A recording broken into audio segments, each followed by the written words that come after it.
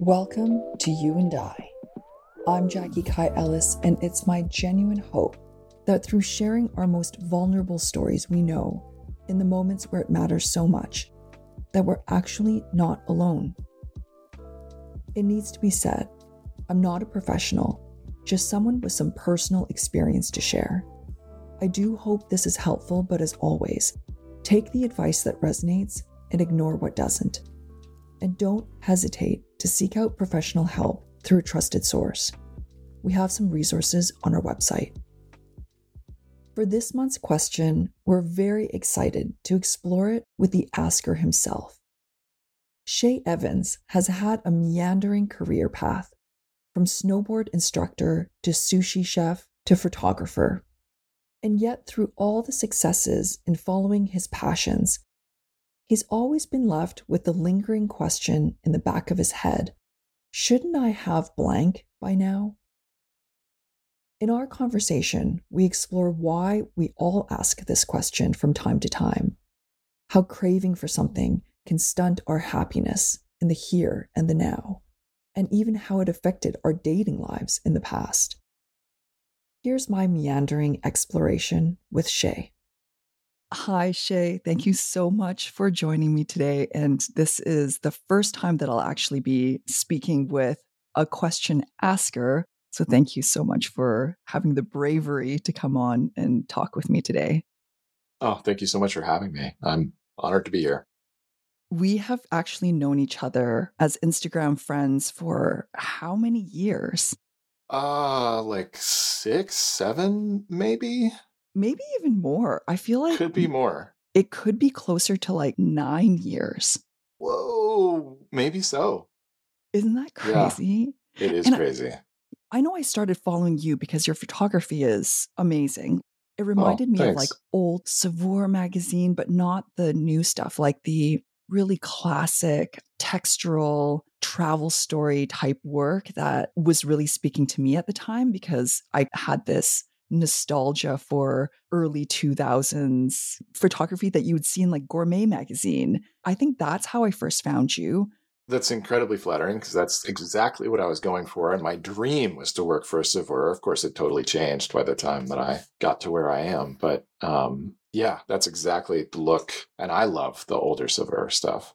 Anyway, we totally digress. And I think we just started chatting on Instagram and we are actually really similar.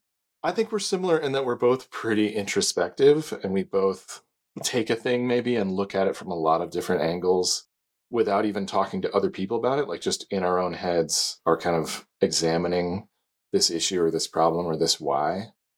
And yeah, I do think we found a kind of kindred spirit in that, oh, here's what I think about this object or this angle or how my own experience, informed this kind of thing.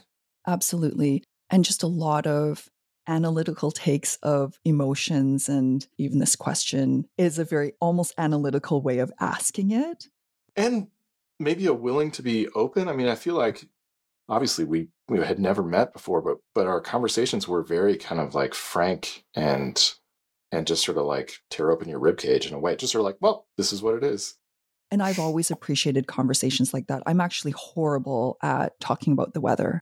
Same. Small talk does not work for me. I wish I was one of those people that could do that at a cocktail party, but I'm always like, so what's your greatest fear? Like at a cocktail party. Yeah. People are like, I need to go get drunk. See you, bye. Yeah. Right. Yeah. 1 out of 20 people are like, yes. And the other 19 run away. Yeah. Yes. Anywho, which is why I started the podcast. So I would have friends that want to talk about these topics. Right. Okay, let's get into your question. You say, I've been having trouble in the last year with patience. It's been a year of my inner voice stomping around, going, shouldn't I already have blank by now? In meditation, one of the exercises I'm doing a lot is examining any present emotion, almost like observing the filter with which I'm currently seeing the world. The act disempowers that filter in that moment, but then outside of meditation, I'm noticing my various filters here and there. And I've recently noticed that the shouldn't I have already vibe that's been kicking around my head feels exactly like the emotions I was having in my senior years of high school and college. This feeling like I have to break out, break through, almost like a coil being depressed, like an end and a beginning together. It's a feeling that is simultaneously intense and utterly still. How can I overcome or manage this? What a cool question. The shouldn't I haves already. Explain what those might be and kind of the context of where this question comes from. um, patience and impatience with my own career, with how long it's sort of taking me to make a kind of stable income, which is maybe too much to ask in a photography career. I mean, I think anybody doing any kind of creative career would sort of laugh and be like, well, it's just always up and down and you have to be okay with it. I think I've never been good at judging how long it was going to take to do something. When I first got into this, I was a sushi chef for a really long time, and then I decided I didn't want to do that anymore. And as I got into photography, in my head, it was like, okay, it'll take about 3 years from the time that I start this to the time that I can live off this income. That sounds about right. And it took 9 years. And so this latest feeling is like, it's just been really slow this year. And is it me? Is it something that I've done? Should I be making different work? Should I be talking to different people? Sort of like this kind of internal, like, what have I done wrong to not be wherever this place is that I think I should be? But of course, that place is related to where I see other people. There's only a relationship, right, between this person is there, and shouldn't I be doing that? Or shouldn't I be making whatever income they're making? Of course, I have no idea how they got there or what they're even making.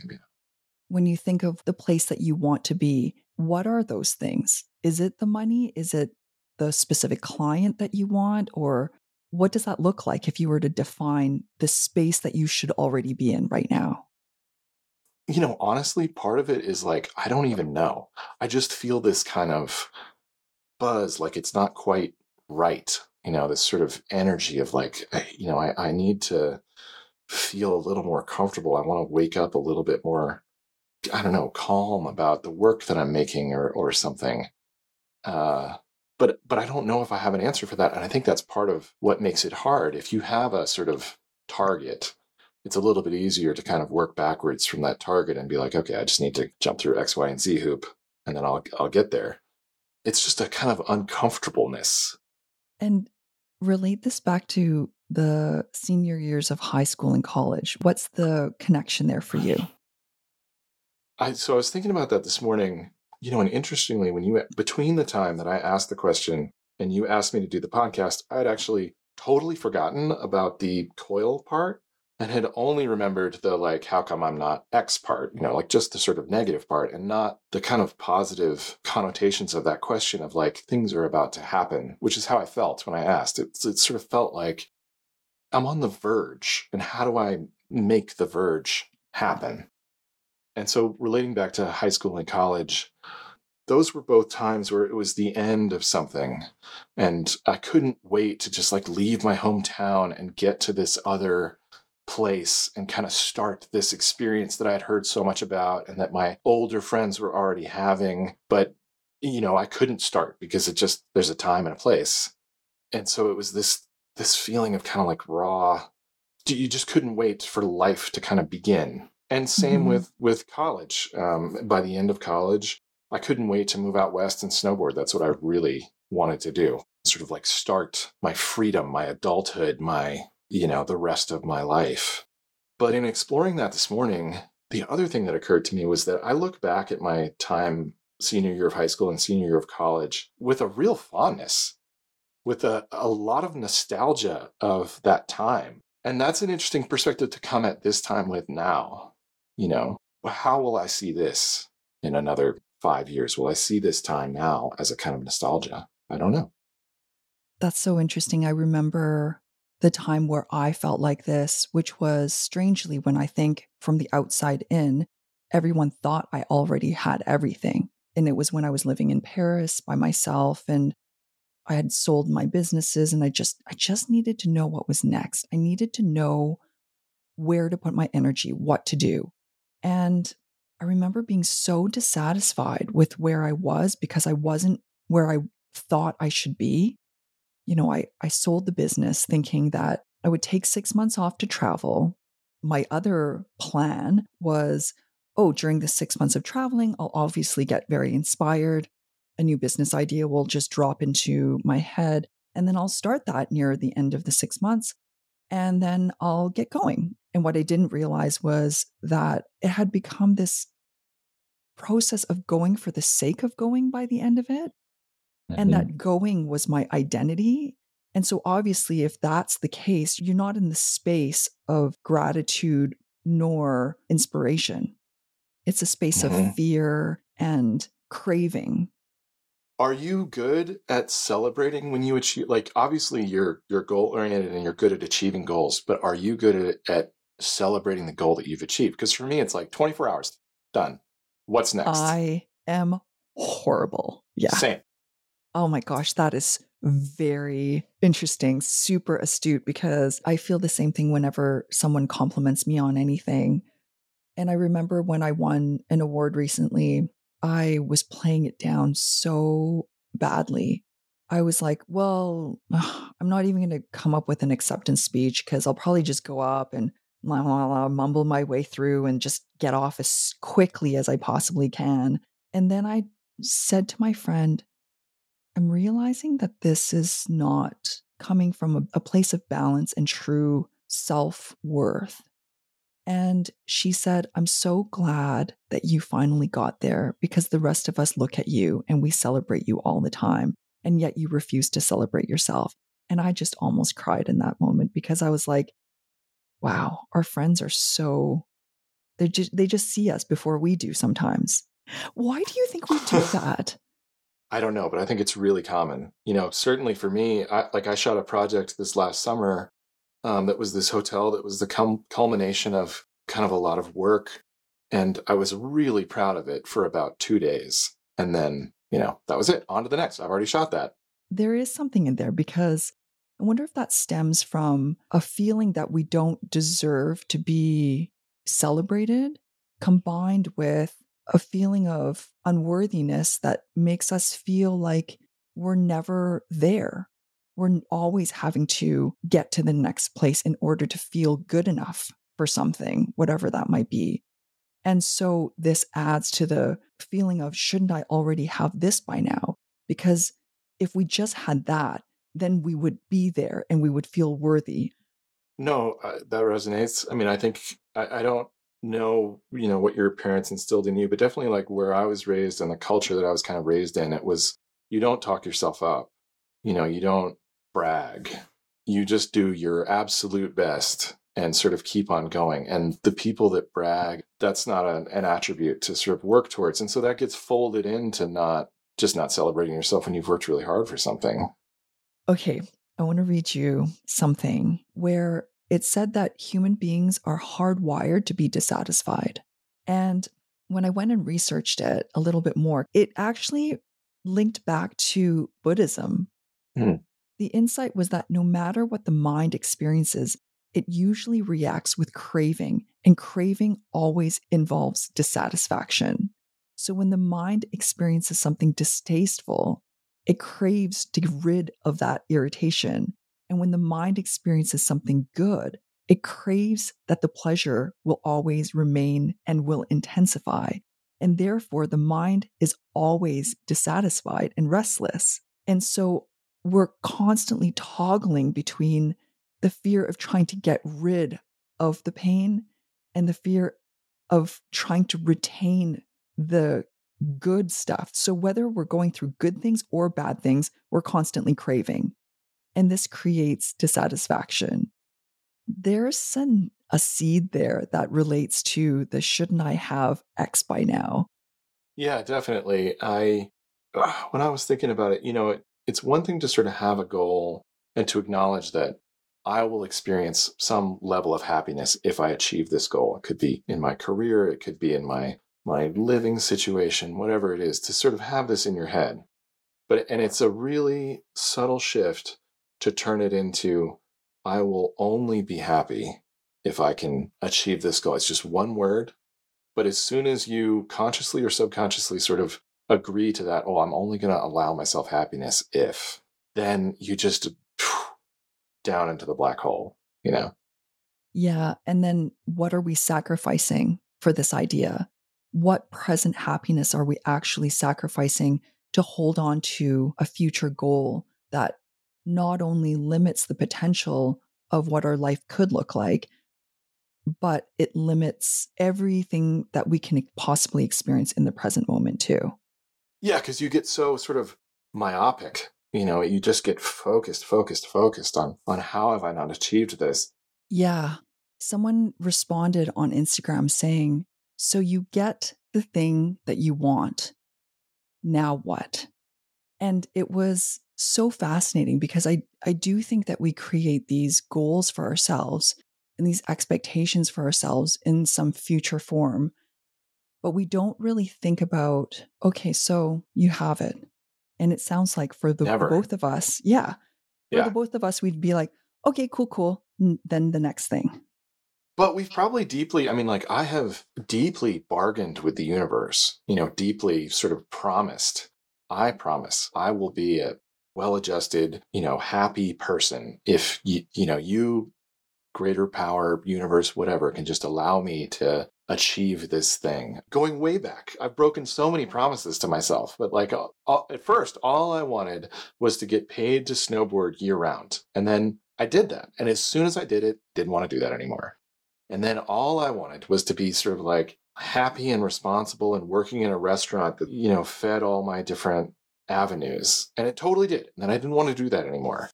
And then all I wanted was to just be paid for photography and just work for myself. That's all I wanted. And I promised that, I wouldn't ask for anything else. And I was given that. I worked for that. I achieved it. And immediately need something else. Now I need more money. Now I need a better place to live. Now I need better clients, whatever that is. Yes, the satisfaction thing is never with us. And do you think that you can even imagine a time where you'll be able to stop and go, no, no, no, enough with that. Let's just enjoy this. Because it is really hard to do. And I don't think that it's a natural state for almost anyone. But can you imagine yourself being there? No. But what I'll what I'll say is, what I've come around to is looking at it from a different angle. Is that the goals are there as kind of a waypoint and as a something to pull us in a direction. We learn from the goals. We learn whether or not we want things. I mean, I'm sure once you had the bakery, you really wanted the bakery, and then maybe you got to a place where you didn't want the bakery anymore, or you learned that you wanted something different, and you made your peace with wanting something different. And so that goal wasn't the end all be all. And I think for all of my goals, I've learned from the goal, but the larger point is that it's the journey, it's the getting to the goal, it's the things that you learn along the way, it's the relationships you make along the way, it's what you learn that informs your next journey. There's a photographer I know, Trevor Clark, super nice guy, wonderful photos, and his sort of slogan is the journey is the destination. And it's so hard to focus on that. But I think if I can start working towards just being okay with this is the journey that I'm on, and no one else is on this journey, and I just need to keep one foot in front of the other, it'll be easier. Yeah. And even accepting that the feelings of shouldn't I have blank already is also a part of the journey. And that we may question that for a long time or sporadically for a long time, but that's all a part of self-discovery. Because I remember when I graduated the art school in Toronto, and I remember having graduated with a general fine arts degree, which was worth basically toilet paper in terms of getting a Right. job. Right. And of course, getting a job for the daughter of an immigrant family is utmost importance. I remember watching a girl that I knew walk across the stage to accept her graphic design degree. And I, inside me, just felt hot with envy and remorse that I hadn't made more of myself, that I hadn't got, a degree that my parents could be proud of me for. my parents always said, "You're going to die starving." And I was like, "Oh my God, am I going to die starving?" And the other part of me was like, "I'm not going to die starving. I'll show you, you know." Right. Yeah, you can use that as fuel, depending. Yeah, Depending. I can Yeah. eat this degree, this paper. I'm sure I could digest it. No, no, but I mean, you can use your kind of stubbornness as a kind of fuel. I mean, Yes. if you can turn that energy around. Yeah, Yeah. absolutely.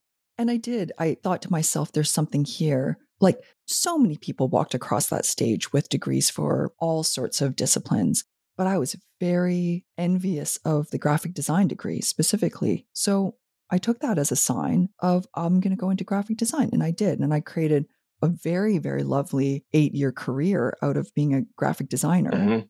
And it was perfectly suited for me. But again, it didn't last for me. And not to say that that's a bad thing. It lasted for the time that it was supposed to last. But what great learning that in those moments of, shouldn't I have X by now? To be able to take that as just fuel to figure out, okay, well, it just means I want something else. And I'm going to go and get that thing. Why didn't you do graphic design? It just was sort of how you started. You started on another path, and so that's what you finished with. I mean, why? Oh, I didn't even know that I wanted graphic design until that moment, actually. It had never even occurred to me. Yeah. Also, I had gone into art school wanting, oh gosh, now I'm just remembering all these plans I had. This is amazing. My plan was to go into art school and study photography, Hmm. major in photography, and graduate by, I think people graduate by 22, right? Yeah, usually.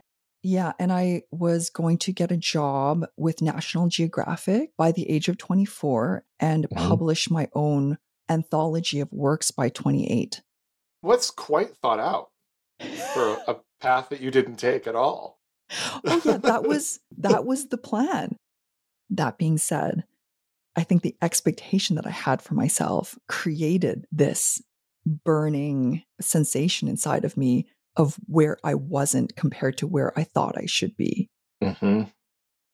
I wonder about, does my kind of like heart or my soul or whatever you want to call that, does that kind of know better than what my brain thinks? My brain has got some plans for, I need to make this amount of money, I need to live in this kind of house. And my heart, and maybe a little more solid of who I am, has some different kind of ideas.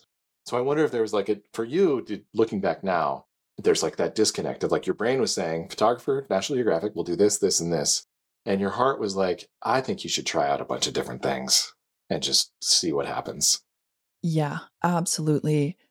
Osho talks about direction versus destination, and that destination is like prose, it's logic, whereas direction is like poetry, it's felt.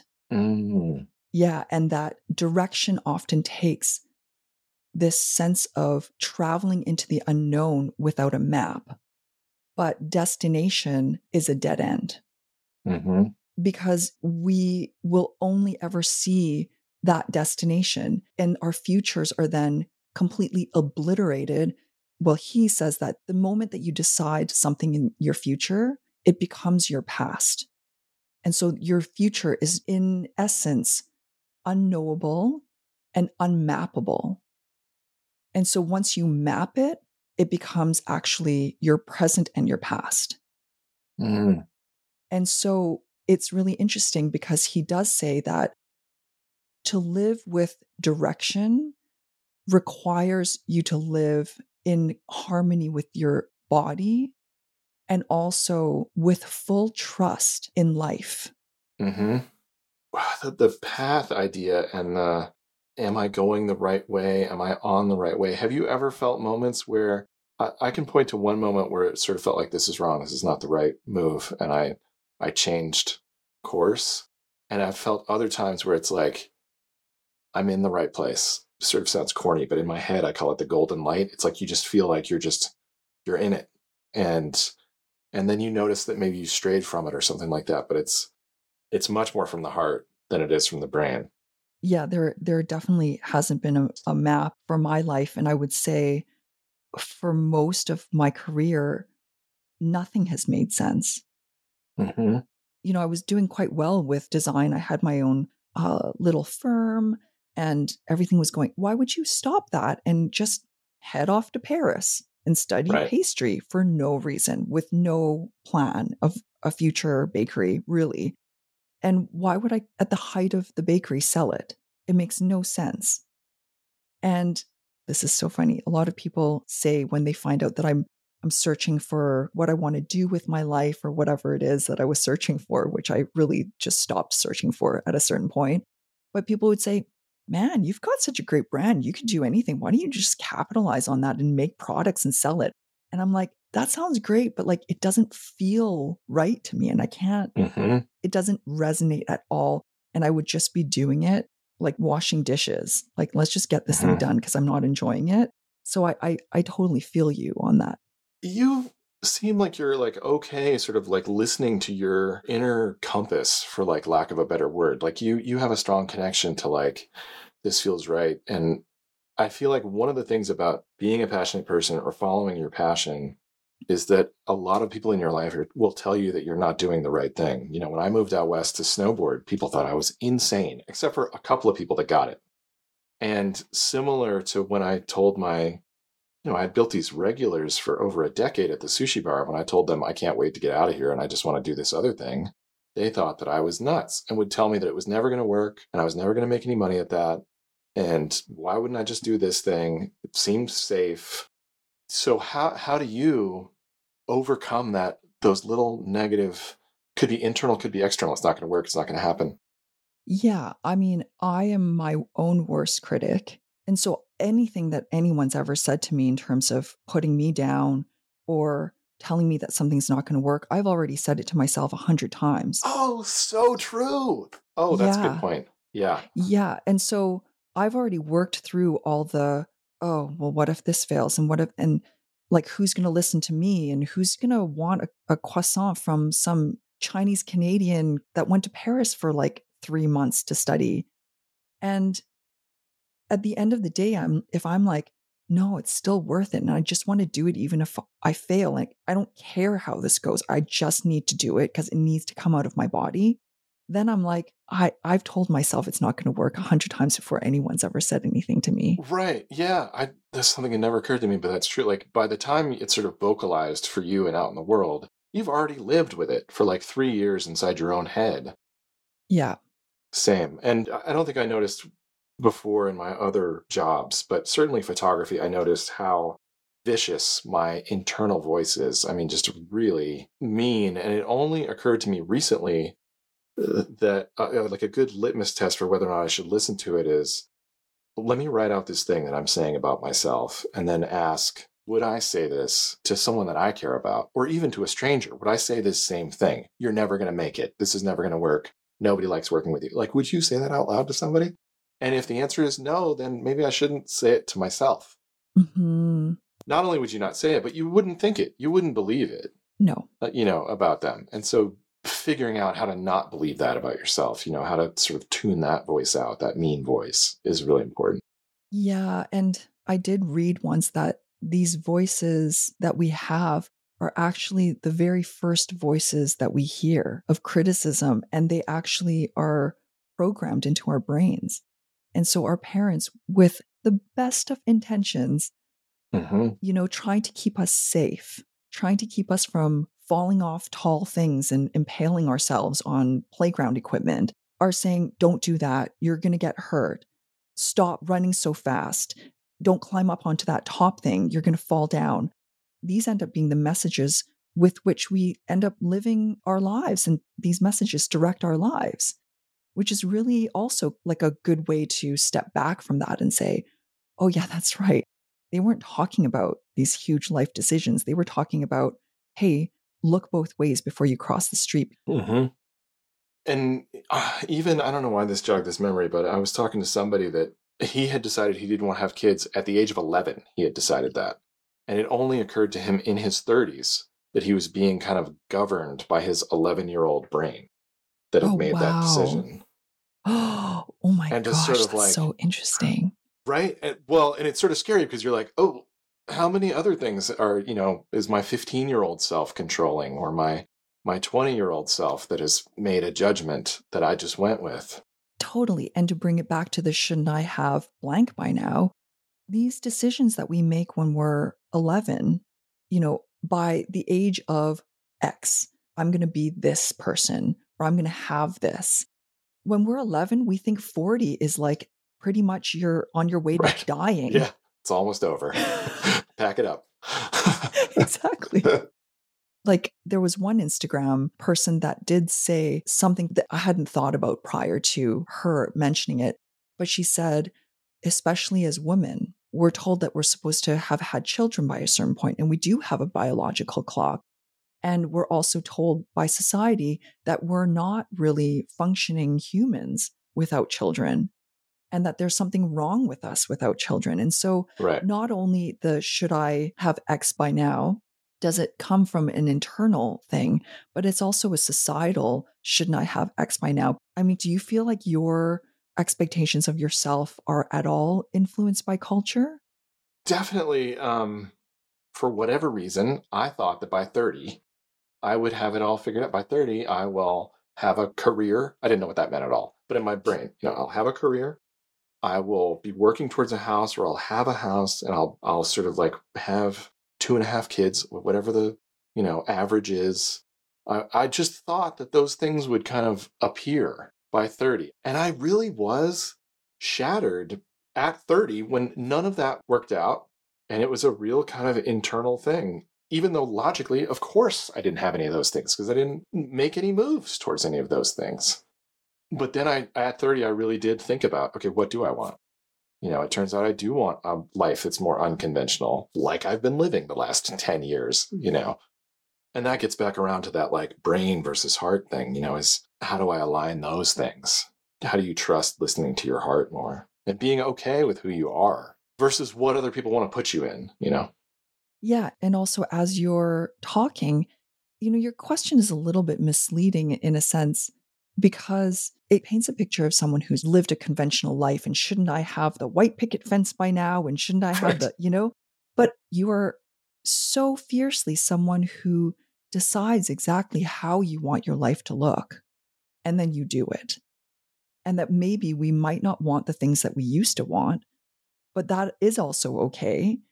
And it doesn't mean that there's a should in there. It just means that a part of us is evolving into the next direction, not destination. In a moment, Shay and I continue exploring why we all search for the big next thing and even the one thing we want to do before we die.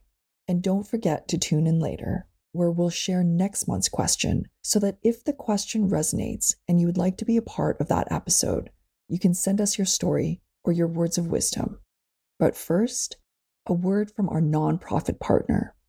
In each episode, we feature a nonprofit chosen by our last guest, Natasha Musle. It's a small thanks to them and to our community. Global Pearls believes sustainable development for impoverished communities must stem from grassroots efforts. So they identify and empower local changemakers who have the passion and resourcefulness to lead meaningful change. Projects are designed around their passions, which might be things like educating child laborers in Guatemala, curing low-caste villagers of intestinal worms in India, fighting child marriage in Kenya, or transitioning slash and burn agriculture in old-growth forests of Cameroon to sustainable techniques, just to name a few. Global Pearls partners and teams are also in position to respond to local crises. For example, in Morocco, our partners prepared thousands of meals for earthquake victims and are helping families in 23 of the hardest hit villages to reestablish their lives. For more information or to learn how to get involved, visit globalpearls.org.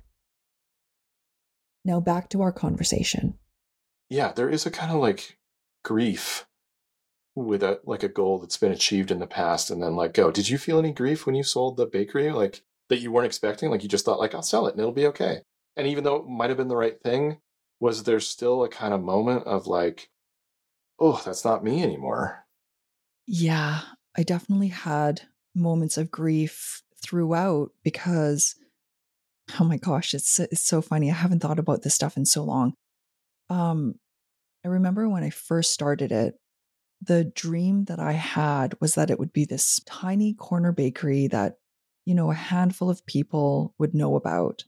And I thought to myself that I would always be struggling to get the name of this thing out. I actually remember thinking, okay, when it's really slow, I'm going to get a sandwich board and wear it and go out to the corner and like wave down cars, like like those people that wave 1 day sale only. Like I Right. thought I would have to do that for the bakery.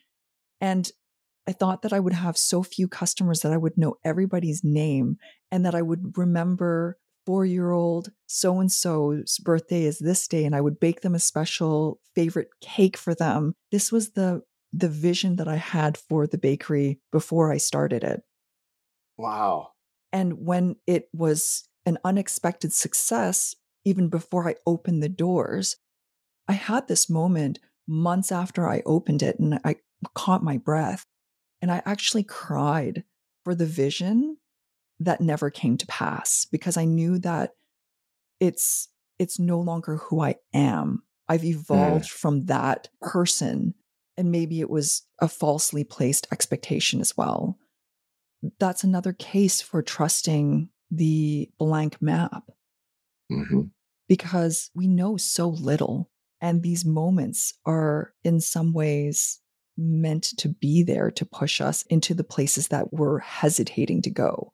Even starting in photography, when I got divorced, I was so shattered. And the last thing that my ex and I had was making food together. And so Mhm. it was like the last connection. And so when I got divorced and started making meals alone, it was this acknowledgement of like, this truly is over. And so just the act of sort of eating alone was heartbreaking.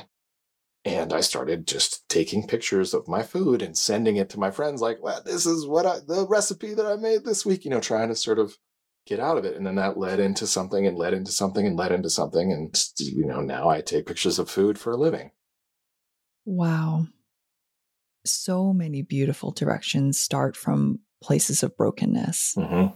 In looking back at my life, I realized that all of the passions that I've had have been things that allow for the world to fall away. When I started snowboarding in high school, I had a moment where there was no difference between me and the board and the bindings and the boots and the mountain and the snow. Like everything was just, and it Mhm. was insane. And I just wanted to chase that and just experience that feeling of kind of like one. And same with photography. When I'm really shooting, I am just in it. I'm just in the moment. I only see what is happening, and everything else, nothing matters. And so I'm always chasing that. I don't know if that's a good thing to chase, but that's what I'm always chasing. Yeah, I have to say I'm the same way. And I think it's oh man, it's so hard to say that it's not a good thing because it feels so good in the moment. Mm-hmm. And I do feel like in those moments I am connected to something so much bigger than just me. But I do think that that's what caused so much suffering in the years after I sold the bakery, is because I was chasing the next that feeling. I was like a that feeling junkie. Mm-hmm. And I became dissatisfied with the fact that I wasn't feeling it all the time. Right. And it's like, shouldn't I have that feeling by now? But the thing is, the moment we create that to be the destination, it does disappear. Yeah, you can't get there if you try. No. Yeah, you can't get into that flow state. And also, like, paradoxically, the better that you get at something, sometimes you get past this peak where you can't get back into it because you're so. I mean, I'm not saying I'm an amazing snowboarder, but I'm so comfortable on a snowboard that I can think about anything else. I can think about other stuff. I can do my whole anxiety dance while I'm snowboarding down something that's dangerous. And that's a bummer. I can't be in the moment there anymore. Like you've gotten too used to it. Yeah. If you brush your teeth enough, brushing your teeth will become very boring, like Mm-hmm. brushing your teeth. Who is thinking about the present moment when they're brushing their teeth other than like Eckhart Right. Tolle? our brains are not physically created to be so present. We tune things out as a self-defense mechanism, or else we would overload. Yeah. Do you think that we overthink? Yes. Okay. Well, that was that question. Cool. Next. No. I mean, I've known you for however many years now, 9 years. And I feel like this idea of moving to the next level of your career has been occupying such a huge space in your mind. Mhm. And I do feel like this is almost never ending in some ways, which all of our preoccupations are never ending, because our brains have ways of spawning roots. The Yeah. deeper the roots go, the more roots grow. Do you think that by wanting that thing so badly, it actually kicks the thing further down the road? Yes, I do. It feels similar to when I was single, when like you just want somebody that you love and that's gonna love you. And when you're in that place and you want it sort of so badly, it's so far away. I mean, I only met my girlfriend when I had really truly sort of like given up that search and was just like, I am just gonna focus on my career. This is a waste of my time. Maybe I had a good run and I'm just gonna work. And that's what I'm gonna do. And it was like within a year, she was like, there. And probably if I was in the other space, it would not have worked out. She would not have shown up. And so, yeah, it's a good point. You almost have to be in a headspace of, well, I mean, it's a headspace of happy with who you are and happy with where you are for these Yeah. other opportunities to come, which sounds crazy because it should be the opposite. But things kind of appear when you're in balance. And gratitude. Mm-hmm.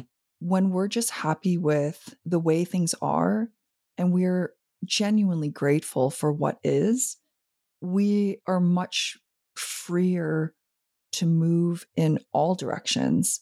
Oh gosh, our minds are our shackles. Mm-hmm. Once we want something so badly, we're actually shackling ourselves to the ground, and we're giving ourselves a 5-foot chain to just basically explore in a radius around the place that we've shackled ourselves to. But once we say, like, we don't actually care, the shackle goes away.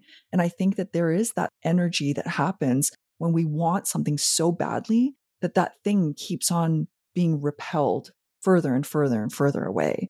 And so, like, the sweet spot is to want something, work for it, but never hold on to it so tightly that our lives or our happiness is ever dependent on it.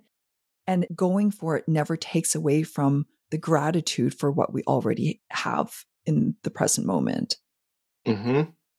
It's exactly what you were talking about with Buddhism, which is like the desire is where the suffering sort of like comes from. And so Mm-hmm. if you can find yourself in a place to be desireless, and it's definitely the way that a lot of relationships work out. It's like people are not into each other right off the bat. They are kind of desireless. They have their own thing, their own power.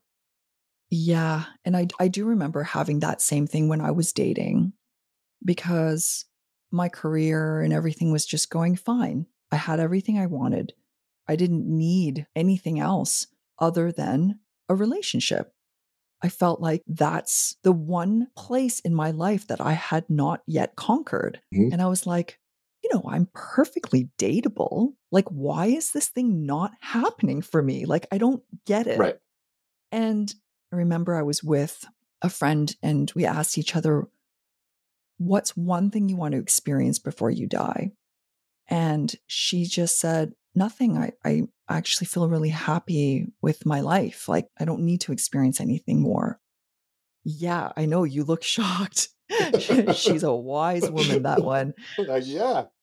And what I said was, I want to experience the kind of love where, you sit on a couch on a Friday night, watch movies, and you just burp and fart if you want to. Like that Hmm. kind of love. I want that. That level of comfort. Yeah. Where you're not trying to impress each other anymore. You just know that you love each other. And that was the only thing I wanted to experience before I died again. And you would not believe the kinds of guys I was dating in order to find this. Let's just say it was not a pretty picture because I was very desperate to like experience this before I died. Now, have you checked that box? Like, yes, I've checked it. Okay, but the question is, have you now made a new goal? Because I feel like you made a bargain with yourself that this is, I just need to experience this one thing. But now you're on to the next, whatever the next before you die thing is, probably. I mean, that's a good question. What do you want to experience before you die? I mean, limitless. We could go for hours, and the amount of stuff that I would like to. I don't even know if I could choose. Like, you're right. I have really built a life that I wanted to live, and so I have done a lot of the things that I think a lot of people are still on their bucket lists. I've checked off, so I want to acknowledge that. Just new experiences. There's never going to be enough. There's never going to be one, and that gets back around to like it's the point is like. The journey, the point is the road and just being on it and being thankful that we're on it. Mm-hmm. And thankful that we have the privilege to decide what road we're on. Mm-hmm. That to me is always humbling when I think about all the people that actually just don't have a choice to create their lives. Yeah. And we can choose anything. And yet most of the time we're thinking about what we don't have instead of what we have, which is so crazy. Oh my gosh, we're so privileged. Yeah. Yeah. When I think just sort of strategically about my career, I think about like, well, I should just move to a major city or something like that. Like that would solve this problem, but it would cause all of these other problems that I don't currently have. You know, I currently have a wonderful relationship. I don't know if she would want to move to another city. I don't think she would. I would lose snowboarding and mountain biking, all of my kind of like outdoorsy activities. I would lose all of the things that I'm currently taking for granted, myopically focusing on the one thing that I don't have. Mm-hmm. And so the question then is, really, we want those things, but we don't want them that bad. Right. Yeah. Because we want these other things more. Yeah, that we might already have. Yeah. And so we are making choices, whether they're conscious or unconscious, but to focus on not having the thing that we already chose not to have is also a suffering maker. Yeah. I think about now what is one thing I want to experience before I die. And I also think that this is maybe something I've become a little bit too obsessed about, and that it will create problems if I don't let go a little bit, is that I want to make sure that I don't traumatize my child. Like that's a lot of pressure. That's like in every moment you're thinking like, just don't traumatize him. Just don't. And I'm so human. I'm so flawed. I cannot possibly do this perfectly. And yet I have this child that's looking to me to protect him. And I'm like, how do I protect this child from me? I am the monster here. And so I think it haunts me a little bit, this desire to protect him from that child parent trauma that we all experience, like every single person, like since the beginning of time. Yeah, I need to let go of that because I think it's going to create its own trauma if I don't. So, yeah, if you can pare it back to like just loving him for who he is and for the decisions that in trying to be as supportive as you can just pare it back to that. Might be a little more realistic, accomplishable. I mean, everybody's been saying to me, Jackie, just chill out. It's okay. And I'm like, but the next thing I say could be the thing that costs him like $5,000 in therapy 20 years from now. No, but that's exactly how I would be. It's exactly how I would be too. I can totally relate. I mean, I'm sure all overthinkers will overthink this because it is, I think, one of the hardest things I've ever done to not overthink about is raising a child. But so normally at the end of an interview, I would say, what advice would you give to the asker? But in this case, it's you.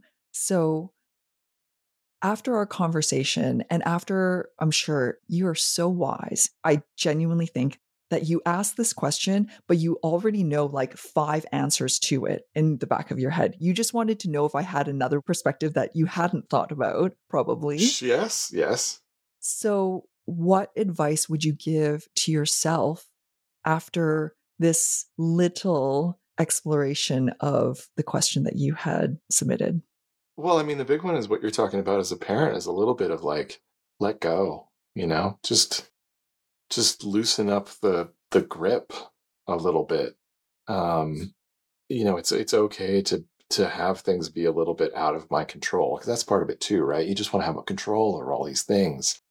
And when we both look back at our lives, I'm sure there's a couple things that were out of our control that led to amazing things. And so acknowledge it's okay for not every moment to be planned out.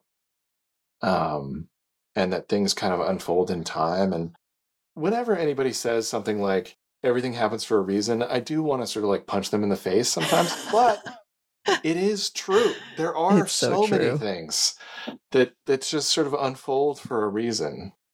And sort of like trusting that kind of universal energy or inertia.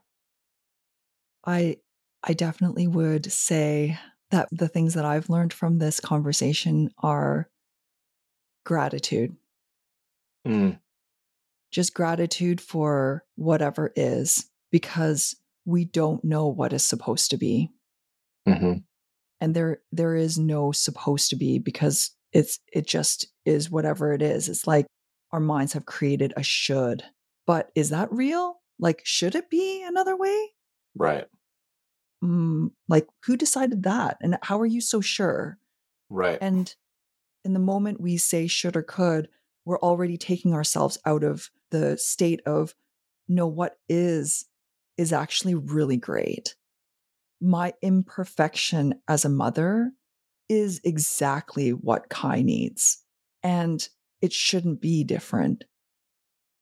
Thank you so much for being open to talking about this and exploring this with me.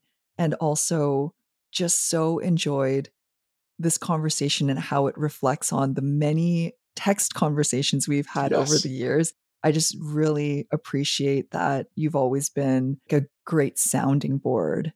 likewise. To you who have asked yourself the exact same question, shouldn't I already have blank by now? What I say to you will be short, but no less true. No, you shouldn't. You are exactly where you're supposed to be because simply it is where you are. Shoulds or coulds don't exist but in our imaginations, the places where a million what ifs lie, but none of those are reality. And who's to say what should have or could have been? Who can stand far back enough to see the perspective of everything from the beginning of time? If we are to ask this question, let it only be to examine the choices we've already made, consciously or unconsciously, just to be sure we are indeed choosing what our heart desires at its deepest, narrowest point. If we are to ask this question, let the contrast of where we are and where we expected ourselves to be only help us question what it is we truly want. In the moments we compare our lives to seemingly better ones, let us walk that path in our minds to their completion and make one of two decisions: to go and intentionally create the parts of that life we actually desire, or realize that the decisions we've already made are the ones we'd choose over and over again. If we feel pressure to be or do something we think we're supposed to be or do, let us find quiet places to hear the direction of our own voice and not the destination of others. All this is hard to do. I'm no different. I struggle with this insatiable craving for everything but what is.